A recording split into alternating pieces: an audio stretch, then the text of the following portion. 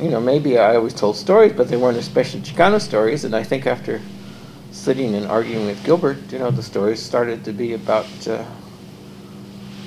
where I grew up, where we all grew up, you know, which was on the East Side.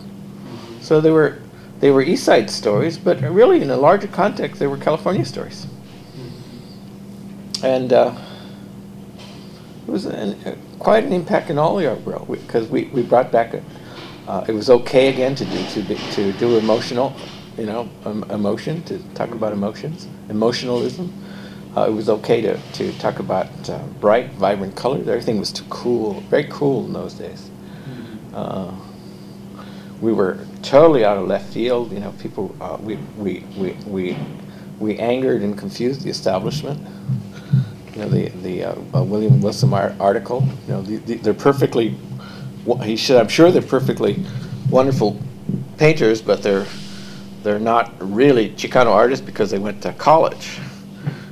You know. How did you guys react to that? Well, we did. You know, but Right. it didn't seem absurd to me to be educated and smart. Right. I've always taken it for granted. Some sort of But you know, I think outsider authenticity, right? I think if you're Chicano, you're supposed to be uneducated and Right. you know, clean floors.